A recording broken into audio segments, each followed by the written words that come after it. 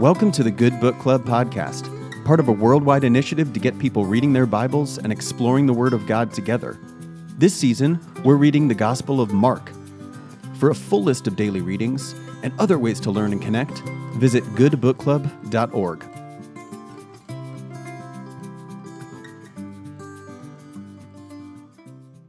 Hi, I'm Kate Wesch, Rector of St. John the Baptist in Seattle, Washington.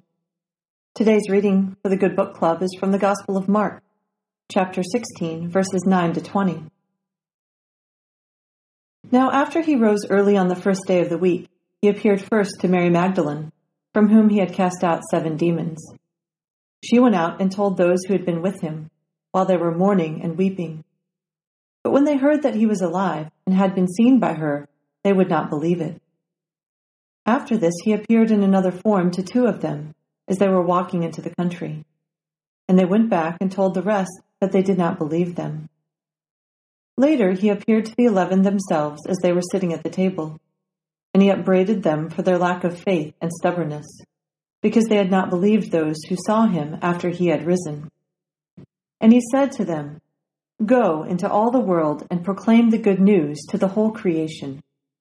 The one who believes and is baptized will be saved, but the one who does not believe will be condemned. And these signs will accompany those who believe. By using my name, they will cast out demons. They will speak in new tongues. They will pick up snakes in their hands. And if they drink any deadly thing, it will not hurt them. They will lay their hands on the sick, and they will recover." So then the Lord Jesus, after he had spoken to them, was taken up into heaven and sat down at the right hand of God. And they went out and proclaimed the good news everywhere, while the Lord worked with them and confirmed the message by the signs that accompanied it.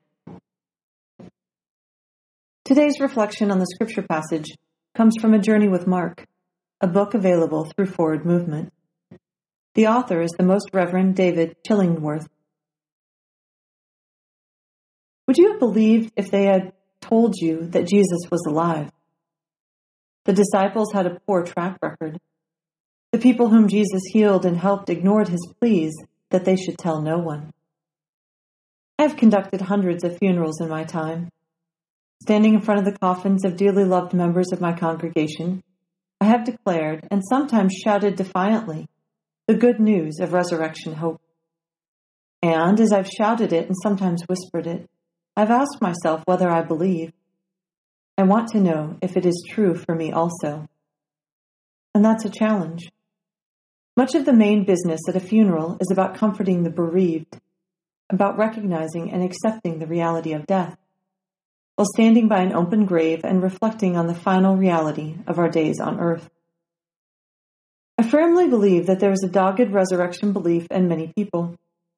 It enables them to face both life and death calm and unafraid.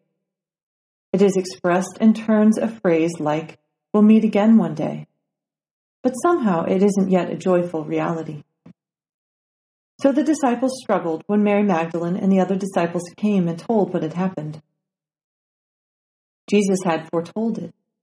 They had heard him say it over and over again. But believing it as a practical reality was beyond them.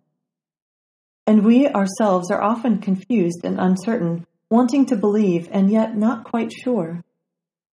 The telling and retelling of this huge truth has been the seedbed from which the universal church has sprung. And we are part of that telling and retelling, so that gradually it becomes the very center of life and faith. Death is inevitable and unavoidable. Does faith in Christ's resurrection change the way you think about your own death? How? Let us pray. Lord, increase our faith. Like the disciples, we find it hard to believe that you are alive and present with us forever. Give us the eyes of faith to see you and to know you. Go with us as we tell others of your power over sin and death. Amen. Thanks for listening. Find the full list of Good Book Club daily readings, as well as additional ways to learn and connect with other disciples at www.goodbookclub.org. This podcast is produced by Forward Movement in partnership with the Episcopal Church's Office of Communications.